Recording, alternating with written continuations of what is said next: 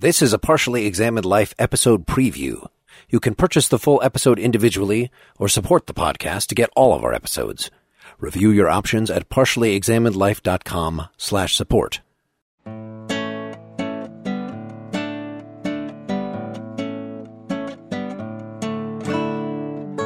You're listening to the Partially Examined Life, philosophy podcast by some guys who are 1 point set on doing philosophy for a living, but then thought better of it. Our question for today, episode 65, is something like, what constitutes good government? For this discussion, we read selections of the Federalist Papers by Alexander Hamilton, James Madison, and John Jay, which were originally published as newspaper editorials under the pseudonym Publius between October 1787 and May 1788, all in support of the newly proposed American Constitution. We also read two of the letters by Brutus, one of the most articulate and well-regarded anti-federalists and objector to the proposed Constitution. You can get the text, join the discussion, and read loads of supplemental material at partiallyexaminedlife.com. I'm Dylan Casey in Middleton, Wisconsin. This is Mark Linsenmeyer in Madison, Wisconsin. And this is Seth Paskin in Austin, Texas. This is Wes Alwyn in...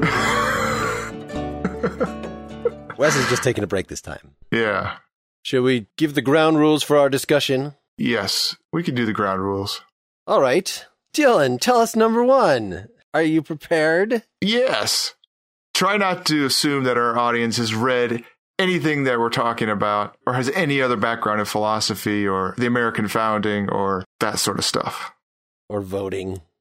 Yes. Even though in the U.S., they probably took civics if they were in high school and they would have heard of some of this stuff. A whole class called civics. No, I did not have such a thing. You didn't? I had government.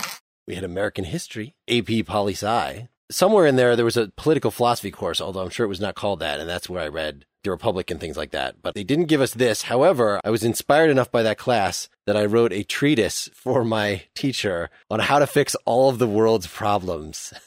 Wow. Which, just for the hell of it, because I was a dweeb. You weren't a snot-nosed undergrad or anything, were you? This was not undergrad. This is junior in high school, I believe. You weren't a snot-nosed junior in high school, were you?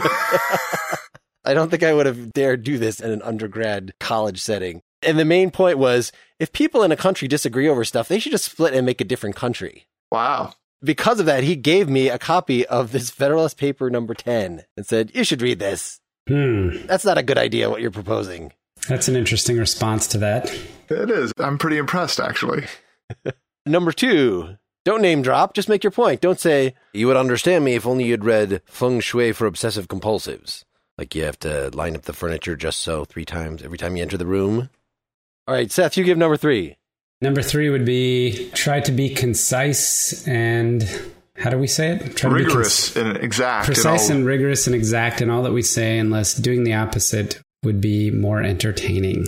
Very nice. So this is in honor of the election, more or less, right? Yeah. Getting all civical. Come on and get civical.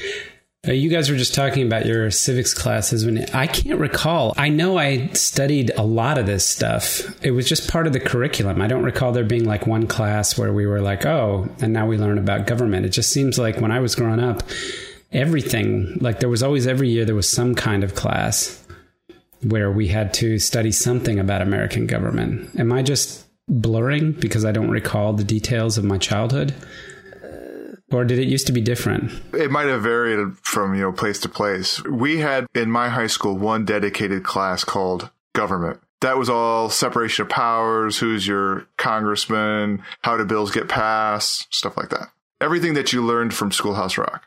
Well, I just have this vague recollection of multiple American history, American government type classes over the course of many years. But I also remember very distinctly Schoolhouse Rock being a critical part of my... In fact, I recently put a post up on the blog about the failure of today's youth to be able to accurately use conjunctions and got a little Schoolhouse Rocky on things. Wow. Those of us who do know Schoolhouse Rock know how a bill becomes a law. Yes. But we don't know the Federalist Papers because I don't believe there was a Federalist... No, I think they covered that. I think they covered the Federalist Papers on a special episode of Sesame Street. Were with Grover as Alexander Hamilton? Yes. Exactly. And when Romney gets elected and gets rid of PBS, there will be no avenue for children to learn the intricacies of all 85 essays in the Federalist Papers via Big Bird, the Cookie Monster, and Grover. Bert and Ernie. I want to see Grover have his duel with Aaron Burr and be shot and die. That's right. Oh, man. Oh, so sweet. Actually, I was thinking we should substitute for the regular rules this time, the debate rules. 3 15-minute segments, and they'll be divided, and then you'll get to talk for 2 minutes, and you'll get to talk for 2 minutes, and I'll try to interrupt and stop you when you're running out of time. And let's answer all of the questions that each other asks by saying something slightly irrelevant about a man I met in Ohio who had a pet snake who looked very sick. And that pet snake looked up at me and said, yes, "Can you help?" Banish the factions.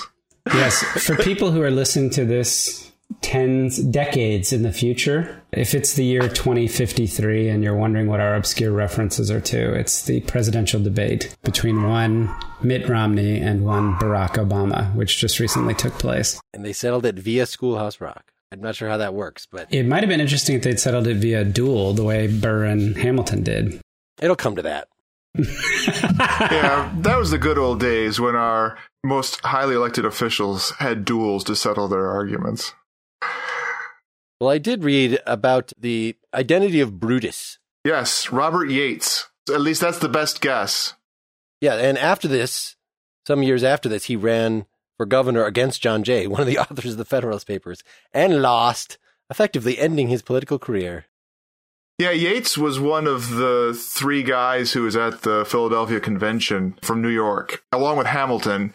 And he and the other representative from New York, John Lansing, apparently left in a significant huff, a fury, when they found out that the Articles of Confederation were just going to be scrapped, that there wasn't even going to be really given any attention to revising them. They were mightily pissed. Maybe it would make sense at that point, Dylan, to just put a little context around this, like when they were written, or at least what's going on at the time and why were they written in the first place and kind of what's happening. Yeah, so this is the end of 1787 and the beginning, first half of 1788 when the editorials first appeared. And this is on the heels of the proposal for the American Constitution. The country had been united under the Articles of Confederation since just after winning or the end of the Revolutionary War. And there were lots of complaints and problems about the Articles of Confederation, in particular that it basically didn't give any power to the federal government at all. So there were things like self-defense and commerce that were really posing a problem. And so there was a second convention called to deal with that issue. And the outcome of that was the proposed American Constitution, in which there is a much stronger federal government. In fact, it's a federal government, not a Confederate government. And these essays that were collected as the Federalist were originally newspaper editorials that were written in support of the Constitution. So throughout this time, during the discussion of ratification in the fall of 1787 and through 1788, there was this very vigorous discussion throughout the colonies and lots of newspaper articles and editorials, both for and against the Constitution. These were written with a plan in mind by Hamilton, Madison, and Jay. They were going to make a long argument. In the end, there were 85 essays in support of the Constitution. And along the way, they fielded some of the objections that were going on by people like Brutus and others, loosely called the Anti-Federalists. And then when the Constitution was ratified by all the colonies, we had a federal government, the Constitution passed, and it might have even been before the complete ratification. I'd have to double check the dates, but all those essays were gathered together and published, in 1788 or something like that as the Federalist. So they're sort of considered the underlying political philosophy argument, at least by the winning side, so to speak. But if you read anything including the Cambridge edition that I mentioned on the blog, anything about the Anti-Federalists. And I mean, I think even just reading the essays that we read, you see the way in which the resulting Constitution and the kind of arguments that have happened over time really embody them kind of jointly contributing to the discussion. I mean, the Bill of Rights ends up getting included. It's one of the major objections by the Anti-Federalists is there was not an enunciation of specific civil liberties. And that became the Bill of Rights was one way of dealing with that, even though it came on the heels of the actual original ratification of the Constitution. Which is funny because I thought somewhere in here I read that, not one of the ones we read, but that Hamilton argues specifically against the necessity of a Bill of Rights, that the way the government is set up already protects everybody. And yet Madison actually drafted the first drafted the Bill of Rights when it came down to it. So, yeah, and there were people who were prominent, like Thomas Jefferson, I guess technically was a Federalist, but he had significant anti-Federalist leanings. Mm-hmm. Madison was a big proponent of the power of the legislature and also trying to tame it. Hamilton's a big proponent of the power of the executive and commerce. Mm-hmm. And you see both of those themes through and through. Yeah. Have we explicitly said what a Federalist and an Anti-Federalist is? We haven't said that.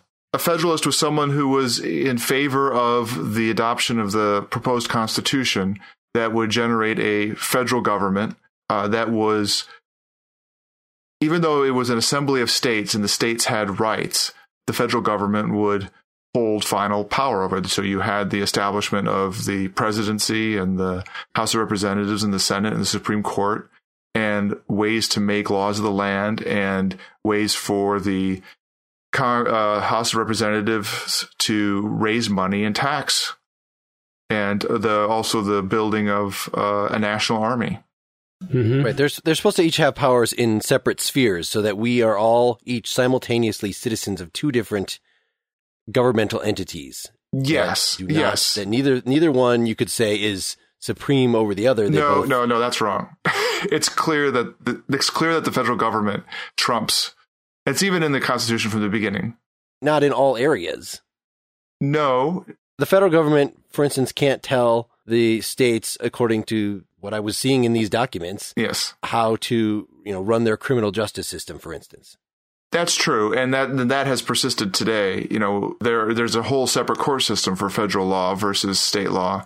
And, there are things that sort of seem weird, but that are a result of this. The individual state commerce, every state has its own insurance laws and its own ways of certifying a professional, like things like being a lawyer and having a bar and stuff like that. That's all done by states.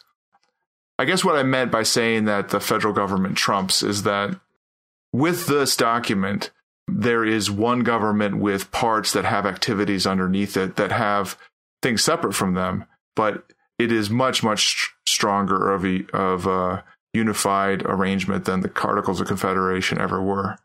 Mm-hmm. But it is useful to contrast this with, say, the British system, where the central national government could pretty much creates the entities under it for its own convenience of executing the law. Yes. So they could get rid of your local mayor or something, I guess, if it came to that, because they're ultimately appointing those people, whereas that's not the way it works here. That's the way that the relation between, say, states and counties, right? States create counties, even though county, you vote for your own local county board person, for instance, or even your local mayor. Those entities are for sure under state jurisdiction, whereas states are not under national jurisdiction in the same way. They're not. And this exact point has been a source of great controversy throughout the history of the U.S., right? I mean, ignoring the Civil War, there's the whole civil rights era and the cases of the federal government saying that certain laws were being violated that were federal laws, even though the states had made them. I guess that's what I mean by state laws that the federal government trumps, is that there are spheres of work that the states have lots of latitude in, but it's not allowed that the states can have laws that are unconstitutional. They have got to. That's part of the deal, is that they abide by the Constitution. Well, wasn't it an advance say that the states had to obey the Bill of Rights as well? I'm just reaching back to my U.S. history. Well, I mean, once the Bill of Rights was part of the Constitution, then the states would have to follow that as well. See, I thought that was actually a further amendment after that or something that states had to. There's an amendment in the Constitution, and we should be careful, right? We call them amendments to the Constitution, but they are the Constitution then, right? Mm-hmm, sure. There is one of them that says that the states retain all rights for themselves that are not enumerated explicitly in the Constitution. It would be useful, or at least expedient, to kind of characterize what it means when we say that what we had was a loose confederation of states. Mm-hmm. The details are important in this case, where we had recently, won our independence from the realm and from the king, and there was the states had joined together under the Articles of Confederation. Yes. Is that right? Yep.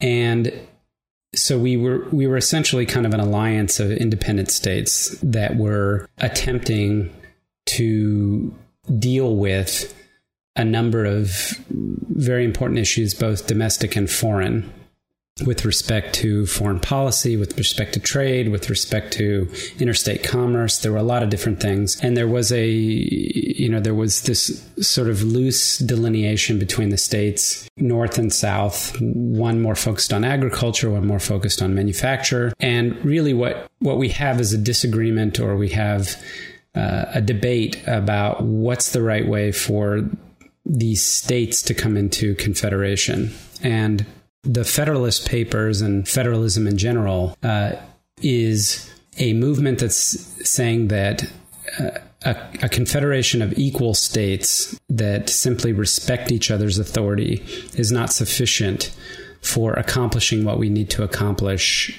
in a union as a government. And then the anti-federalist position is no, states that are allied in this confederation can find a way to manage the business of running a country effectively. And so it's important to me anyway that we note that the entity of the state, or the fact that we have these 13 independent states, is very critical to this debate, not just in how the states come together under a federal system, but also with respect to what we're going to see about conversations around federalism versus nationalism and this idea of democracy versus a republic. Yeah.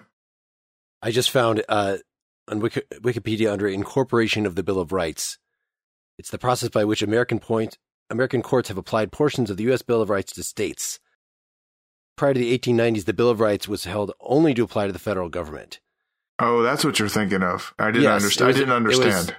Beginning in the 1920s, a series of Supreme Court decisions interpreted the 14th Amendment to incorporate most portions of the Bill of Rights, making these portions for the first time enforceable against the state governments.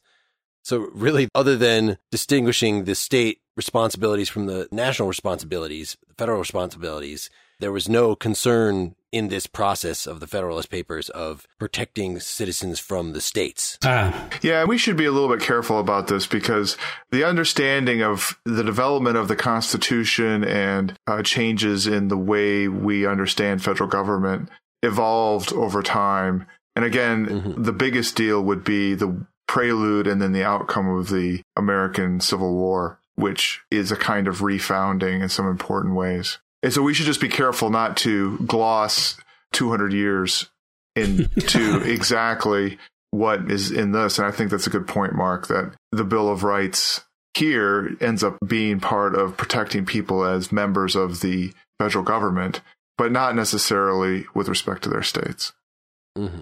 But clearly, the discussion of why a big state is better than a small state, in other words, why we should have the national government in the first place, has as one of its expressed purposes that in small states, it's easier for the minority to get oppressed, because the smaller number of people, they can more easily get together and make a majority, even of 51%, and come up with some evil plans to screw with the rest of the populace. Whereas in a larger group, according to Hamilton, I believe, it's just not going to be logistically feasible to do that. certainly when I was reading these arguments through here, I was reflecting on, as one would naturally do at this point, how good the logic is given changes in transportation, communication, et cetera, et cetera, et cetera. Yeah. And just things that they historically did not foresee. That, certainly we won't have problems with factions in a larger state like that. It's the same argument I was just considering, that he just didn't think that majorities in a state as large as ours would really be a problem. Whereas I see that. There are a lot of assumptions in here related both to the disposition of people as well as technology. Mm-hmm. That color. It's one of the things that's kind of a pet peeve of mine is when politicians and Supreme Court justices make decisions based on the technology of the day. As a point of reference, in one of the essays, I'm not quite sure which, Hamilton delineates the square mileage of the existing states and says, well, it's so many hundreds of miles wide by so many hundreds of miles long, and nothing, should prevent people from being able to get from even the farthest reaches of this to a central place in order to be able to do the representation that they need to do. So we shouldn't really worry about that. And he says, even if there's more states that are created, it should be okay. Clearly thinking of riding a horse and being no further west than the Mississippi. Well, not even that far, the Appalachian Mountains. Well, he actually says that the land, anyway, at the time is all the way to the Mississippi, even if there were no states at the time. Sure. But it's just one of those things where you say, like, okay, if you're going to stand on that argument, and it's probably expedient at the time, but from a philosophical point of view, hitching your horse to whatever happens to be possible at the time that you're riding is not always the best stance to take. One thing that's interesting about these is that they're live editorials at the time, and they are intended explicitly to be persuasive. While there's clearly political philosophy going on, or at least an articulation of a particular political philosophy going on, it's not necessarily rumination, but an articulation of a particular point of view. They're proponents, and they have at sometimes even relatively explicit underpinnings of an interpretation of human nature and what the nature of good government is and what the relationship between liberty and good government ought to be and what the remedies are in a founding of a government for that. Well, let me ask you a question then. If these were published in a popular format and they were intended to be persuasive to the relevant voting populace at the time, how should we or should we not interpret them as philosophical documents? Is it the same thing as saying, okay, well, let's take a look at this presidential debate, which was televised 4 days ago, and interpret that as a philosophical statement? Or is it, as it clearly was, intended to sway voters as opposed to state something based on, rigorous principles? One of the reasons why you would expect that there would be more philosophical content to this kind of discussion, whether it happened to be, in 1787 or even today, is that it's at the beginning of something, right? They're constructing the government itself. So they're having to have these discussions about what the shape of the government ought to be and what the goal is and what the goal ought to be, and come up with some arguments for why it ought to be that way and all that stuff. Yeah, that's our perspective from now. But I guess what I'm asking is, are we giving them too much credit? Do we defer too much to the vision and authority and principles of the founding fathers and lend too much credence to this? Could it possibly be that they're just engaging in the same kind of rhetoric that we see nowadays? We have the sense of that we now live in kind of a devolved era. The Washingtons and the Madisons and all that stuff were somehow different from us. I'm just curious. I wasn't trying to make the founding fathers cast as giants among men argument. I wasn't trying to make that argument. I was saying that there is, I think, naturally going to be more philosophical disposition in this kind of discussion just because it's at the beginning of something. Okay. That's fair. It's also rhetorical in that a lot of this was responding to specific arguments that had been raised. And so it's really just trying to give all the possible responses to these. So I wouldn't expect a completely consistent and coherent set of responses because, think about if you're just, somebody has a position, you're just trying to think of all the ways to cut him down and why your position is better. I mean, that's not a recipe for a Leibnizian step-by-step philosophical treatise. That is more of a rhetorical creation. And certainly there were enough papers in here that I would expect things to be coming from some slightly different angles here and there. It's arguing to an audience of revolutionaries, right? The Revolutionary War was 10 years before. These were all people that thought revolution was a legitimate reaction. So while you don't want to actually have, like in the Bill of Rights, a right to rebel, because that's sort of beside the point, you would be overthrowing the law. You don't need a law that says, okay, to overthrow the law. But as a rhetorical device, these people wanted to believe that, if things go badly, we'll be in a position to smash it all down. And I got to think, given what else Hamilton had to say, how concerned he was throughout these of having a stable government, that's not actually something that he wanted to happen.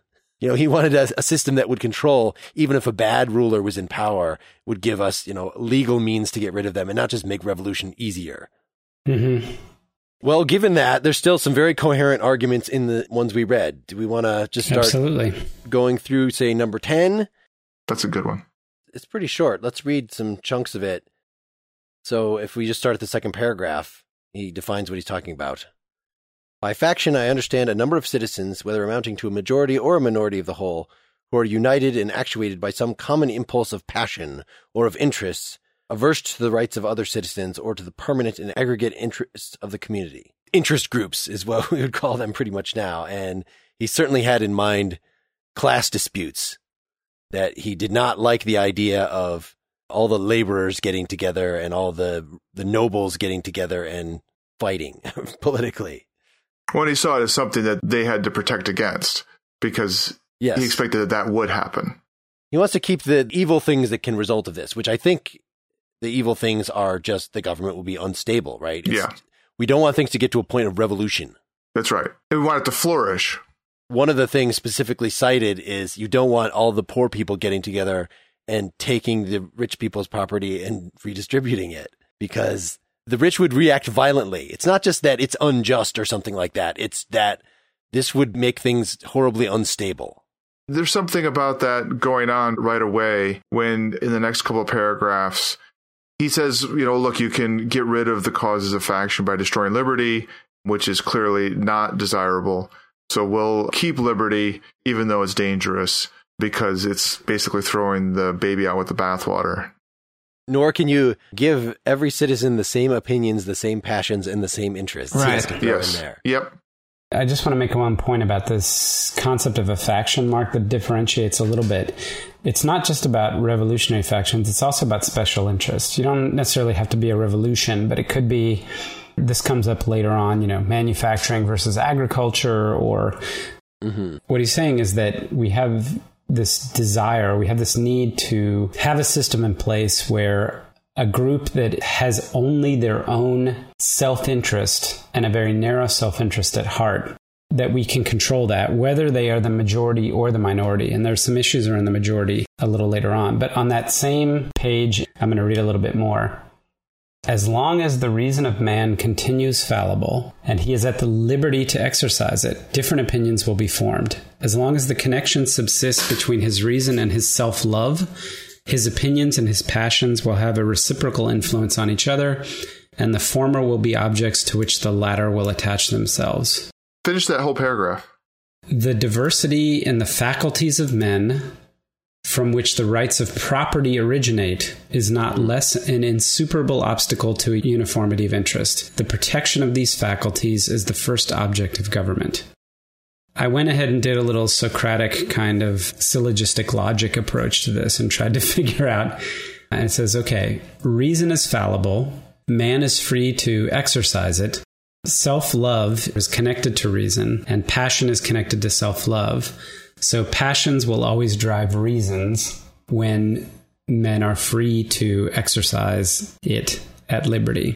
I think what he's trying to say is government should have the function to check the power of, let's call it, reason-strengthened self-interest exercised through liberty. You say government should check that, but in this case, that's government with a small g. That is, the very structure of the government ought to be made such that that is checked. It's not that you have government with a big G who's going to come in and break up the bullies and the different factions on the field. It's that the structure of the way in which the government itself operates will be a throttle on that. Absolutely. If it was the first method, it would be that curing by removing the cause. Yes. We don't want government to make everybody think the same thing and put fluorides in the water or whatever it is to control our thought processes. Is that what that does? I don't know. I'm not a scientist. But it's rather that the structure of government should be such that factions cannot exercise their power to gain control of the government and overthrow it. And how that's actually going to work is a whole other question. Yeah, so it's acknowledging that people will knowingly and rightly, because they're guided by self-love, either individuals or as groups, try to do what's in their self-interest. And essentially saying that's okay. Yeah.